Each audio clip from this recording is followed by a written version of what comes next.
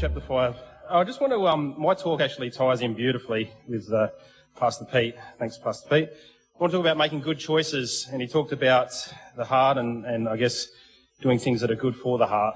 And I guess just to set the scene in Matthew chapter 5, it's most of us know it, but Jesus has, just before this, we read in chapter 3 about his baptism, about the Holy Spirit coming upon him. We read in the next chapter how he goes and has a prayer and fast, and Satan tempts him, and then he starts performing a few miracles at the back end of Matthew 4. And then we read in Matthew 5 that there's this multitude of people, and up in a mountain we read, and they were all set and ready to hear what the Lord had to say. And I guess they had made a good decision that day, as it turned out. But what they were about to hear was pretty incredible. We've got to remember that all these people had been brought up in Israel with the Old Testament, and it was very hard. It was very, do this, don't do this. If you do this, this is your punishment. And obviously keeping all the laws. And we know no one could actually keep all the laws. And so they were brought up in a quite harsh environment. And all of a sudden, Jesus comes on the scene, and he opens his mouth, and we read in verse 2, and he taught them, saying, "Blessed are the poor in spirit, for theirs is the kingdom of God." And I was just thinking, there would have been a few people in the crowd that would have been pretty broken, couldn't keep up to the standards that were set. And all of a sudden, just Jesus utters these words that those that are poor in spirit, that theirs is the kingdom of God. In verse 4 we read, "Blessed are they that mourn, for they shall be comforted." There would have been those there that had been sad, had been struggling, and all of a sudden Jesus utters these words, "Blessed are the meek, for they shall inherit the earth." And so, you just think how the crowd would have taken it. There would have been others in the crowd that would have been really sort of, tried their best to follow the law and probably thought they were doing all right, and then they would have heard Jesus talk some of these things, and it would have jarred with them a little bit. They probably might have been a little bit happy, but a little bit not sure how to take it. But Jesus brings in this new era in the New Testament that he talks to our heart, and he talks about good principles and making good judgment calls. And instead of just doing things out of habit or law or what you've been told or how you've been brought up and what regulation or law or what your parents tell you to do, that he wanted to work on the heart, and for that would make good choices based on good principles and good understanding. And we read in verse 6, "Blessed are they which do hunger and thirst after righteousness, for they shall be filled." Incredible. That's an amazing truth, that one, that if anyone in this world has any desire for things that are right, God will fill them. "Blessed are the merciful, for they shall obtain mercy. Blessed are the pure in heart, for they shall see God." And so that day there would have been plenty sitting there, and they would have thought, wow, I made a good decision today to sit here and to listen to these things that Jesus Christ was uttering. And as he goes on through these preceding 3 chapters, he just talks about how to make a good decision. What are good decisions? And you can read it for yourselves. I'm not going to go through it all, but he just talks about persecution. He talks about being the salt of the earth. He talks about being a light and not hiding the good things that are within you. And then he starts teaching a few more things. You can go down to verse 22, for example. "But I say unto you that whosoever is angry with his brother without a cause shall be in danger of judgment." He starts teaching these things, that if we're upset or if we're bitter or if we're angry at a brother or sister without any cause, that don't think, we'll read a little bit further, don't think you can go to God asking for things if you've got these things that you harbour against your brother and sister. Don't expect God to answer your prayer. So go and sort those things out in your heart and then come before the Lord. And so he starts teaching the people about making these good choices. In verse 27 we read, "You have heard that it was said by them of old time, they shall not commit adultery." So don't have an intimate relationship with someone that you're not married to. "But I say unto you that whosoever looketh on a woman to lust after her hath committed adultery with her in his heart." And so he starts talking about don't go down the process, don't even start the process of thinking that way. That to pull yourself right back. And we read in verse 29, "And if thy right eye offend thee, pluck it out and cast it from thee, for it is profitable for thee what one of thy members should perish, and not that the whole body should be cast into hell." And so he talks about putting our thoughts in our mind in subjection. We read, I'll just quote this one in 2 Corinthians 10:5. I'm going to paraphrase it for you, but it just talks about putting down our theories, our reasonings, every proud or our natural things that lead us and guide us away from the Lord, and to lead and guide our thoughts into captivity. Put them in a cage, put them in a box, put them behind a door in your mind, and don't open that door. Don't go back and open that door to that sin. Just to leave it closed and let it be. He continues on through many different things. Maybe we'll pick it up again in verse 38. Talking about the law. You heard that it was said, an eye for an eye and a tooth for a tooth. If you do this to me, I can do the same. But I say unto you that you resist not evil, but whosoever shall smite thee on the right cheek, turn to the other also. And that's so not a natural reaction, for all of us that play sport.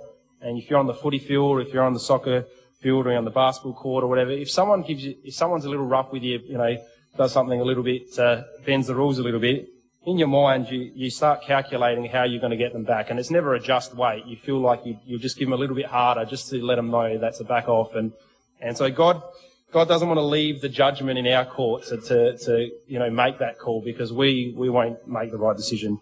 And so God just flips it on its head and says, well, if someone does something to you, just give them the other cheek, which is, again, not a natural reaction.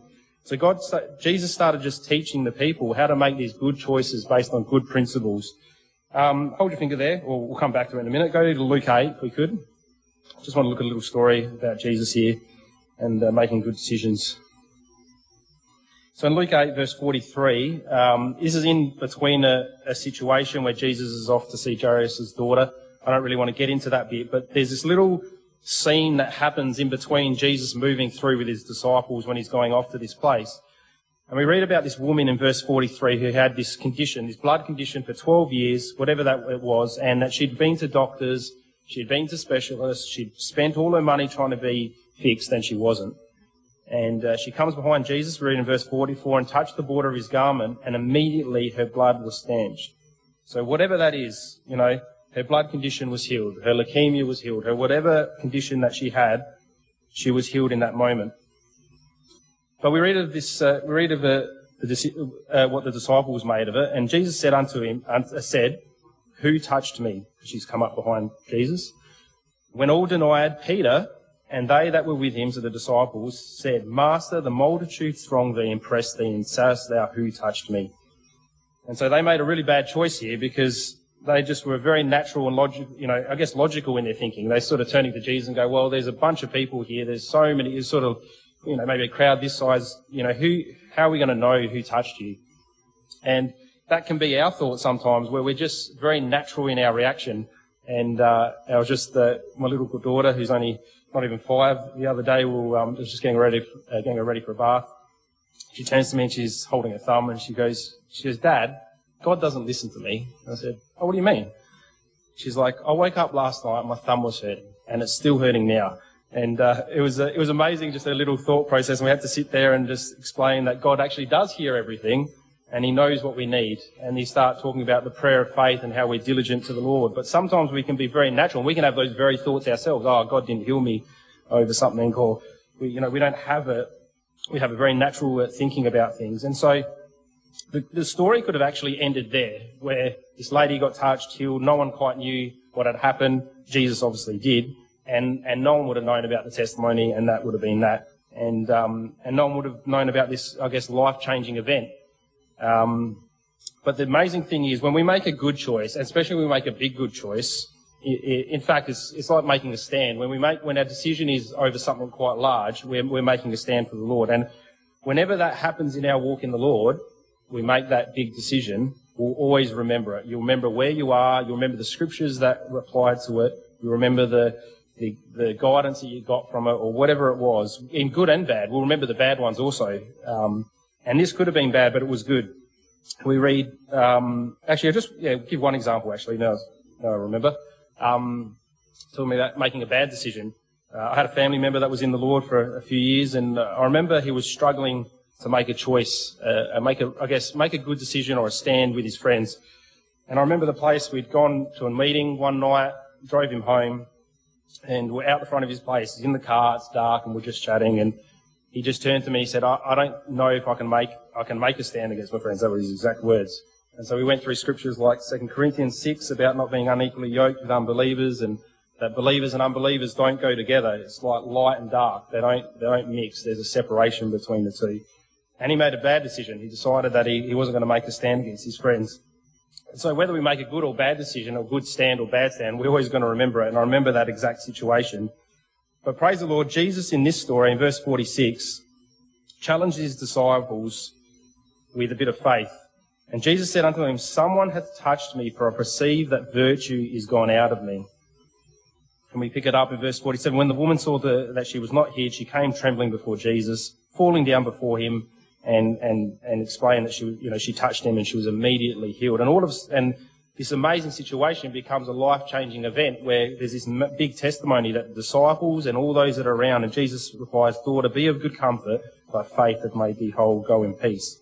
So Jesus talks faith, and we end up with this amazing result. If we go back to Matthew, so we can make a bad decision, and we can remember it, we can make a good decision. And maybe we'll go to chapter 6, actually. Again, Jesus just is teaching the people these amazing things that they never would have heard before, and just giving the principle behind the things, maybe some of the things they have learnt. We read in verse 14, for if we forgive men their trespasses, your heavenly Father will also forgive you. But if you forgive not men their trespasses, neither will your Father forgive your trespasses. Incredible scripture that God will give us, because we're forgiven of God, we need to forgive others around us. We'll come back to that one. In a little bit further down, maybe we read in verse 19, lay not your treasure up upon earth. So we want to do spiritual things, because in verse 21, for where your treasure is, there will your heart be also. And so we put our time, and we heard it today in the talk, into the Word of God and the Spirit, because those two combined, putting our time and effort into that, our treasures build up, and we want our heart to be with the Lord. That's just how it is. We heard a great testimony from our sister Renee from Christchurch this morning also about making those decisions with the Bible sitting on the couch. I'm sure we can all relate to that at some point of our walk in the Lord. But we know we should be opening it up, but we sort of have our little excuse of why we're not going to go to it. Because we read in verse 24, no man can serve two masters. It just can't be done. For you either will hate the one and love the other. It seems so harsh. It seems so, how can that be? But Jesus is saying that it's 100% with him or it's nothing. He doesn't sort of take 90 or 80 or 70 or 60 or 95 or 99. It's 100%. And so we can't do both. We can't to please the people of this world and its systems and its thinking and its morality and everything that goes in with it. It's one or the other. It's either God or this world. Or else you'll hold to the one and despise the other. You'll pull to one or the other. It's just the way it works. It's just a law. It's a spiritual law that's in place. And amazingly, God knows the desires of our hearts, that we can, even if we're in a time of a little bit of trouble, that God knows what we desire. And I guess our sister brought it up in her testimony that her desire, I guess deep down wanted to serve the Lord. I can relate to that. I grew up in this fellowship without going into all the details, but I had a bit of trouble in my teens, but God knew the desire of my heart. And talking about making good decisions, I remember there was a time I used to swear quite a lot when I was young. I can't actually remember a time not doing it. I was just talking to someone today, which was a bit scary. But it's funny how you're so young, but you know exactly what you're doing. Because obviously I never did it in front of my parents, otherwise that would have been the end of it. And obviously not in the church and those sorts of things. And, it would have been 5 or 6 or whatever age I was. And right through I can remember. But I remember, in my early teens, after I'd received the Holy Spirit, and I still struggled for a couple of years after that I knew it had to go, and I couldn't get rid of it myself. I was addicted to it, and I remember just praying. I remember this whole term praying. I'd get off the bus at the stop. Between the stop and my home, I'd just pray the whole way, and just asking the Lord just to take it away. And then one day it just went. I can't remember, it was a couple of months or whatever it was, and one day it just disappeared. And about a week and a half after that, I remember I was just at school with the lads, and something within me just said, I can't remember how the situation came up, but I just said, didn't swear anymore. And of course, copped it left, right and centre, because they all knew that I did. But I ended up having this one guy, his name was Charlton Cheeseman, actually he had like a 1930s name, but he stood up for me. He's like, oh no, he doesn't. And I don't know how he came to that conclusion over that week, I don't know, the Lord must have just helped him, but that changed it for me. But I was just thinking that when we make a stand, when we make a good decision, God will always back us up. And then when we see someone make a good decision, if we come in and we support that, that really just excels and pushes things along. And that was a little example for myself where that really helped me go along, where I, started to realise and change, my heart changed so I could serve the Lord and Him only. We just keep reading.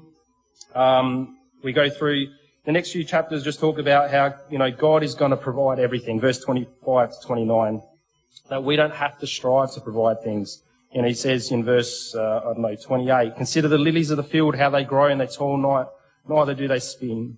And yet I say unto you that even Solomon in all his glory was not arrayed like one of these. And we know Solomon had everything.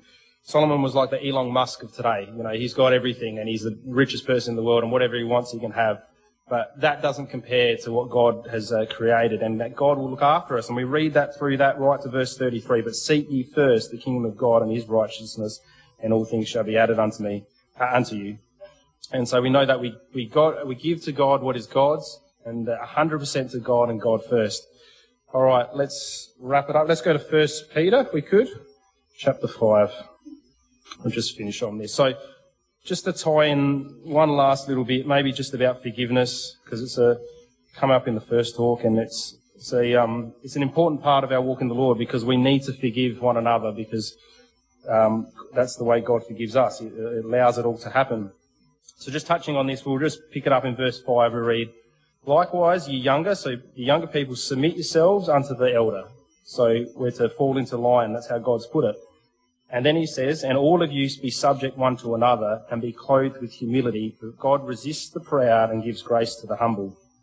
And so good choices come with a good dose of humility all the time. And so we want to be humble before the Lord, because God resists all the natural thoughts and all the natural logical way of thinking, and He wants us to come to Him, to give it over to Him in humility.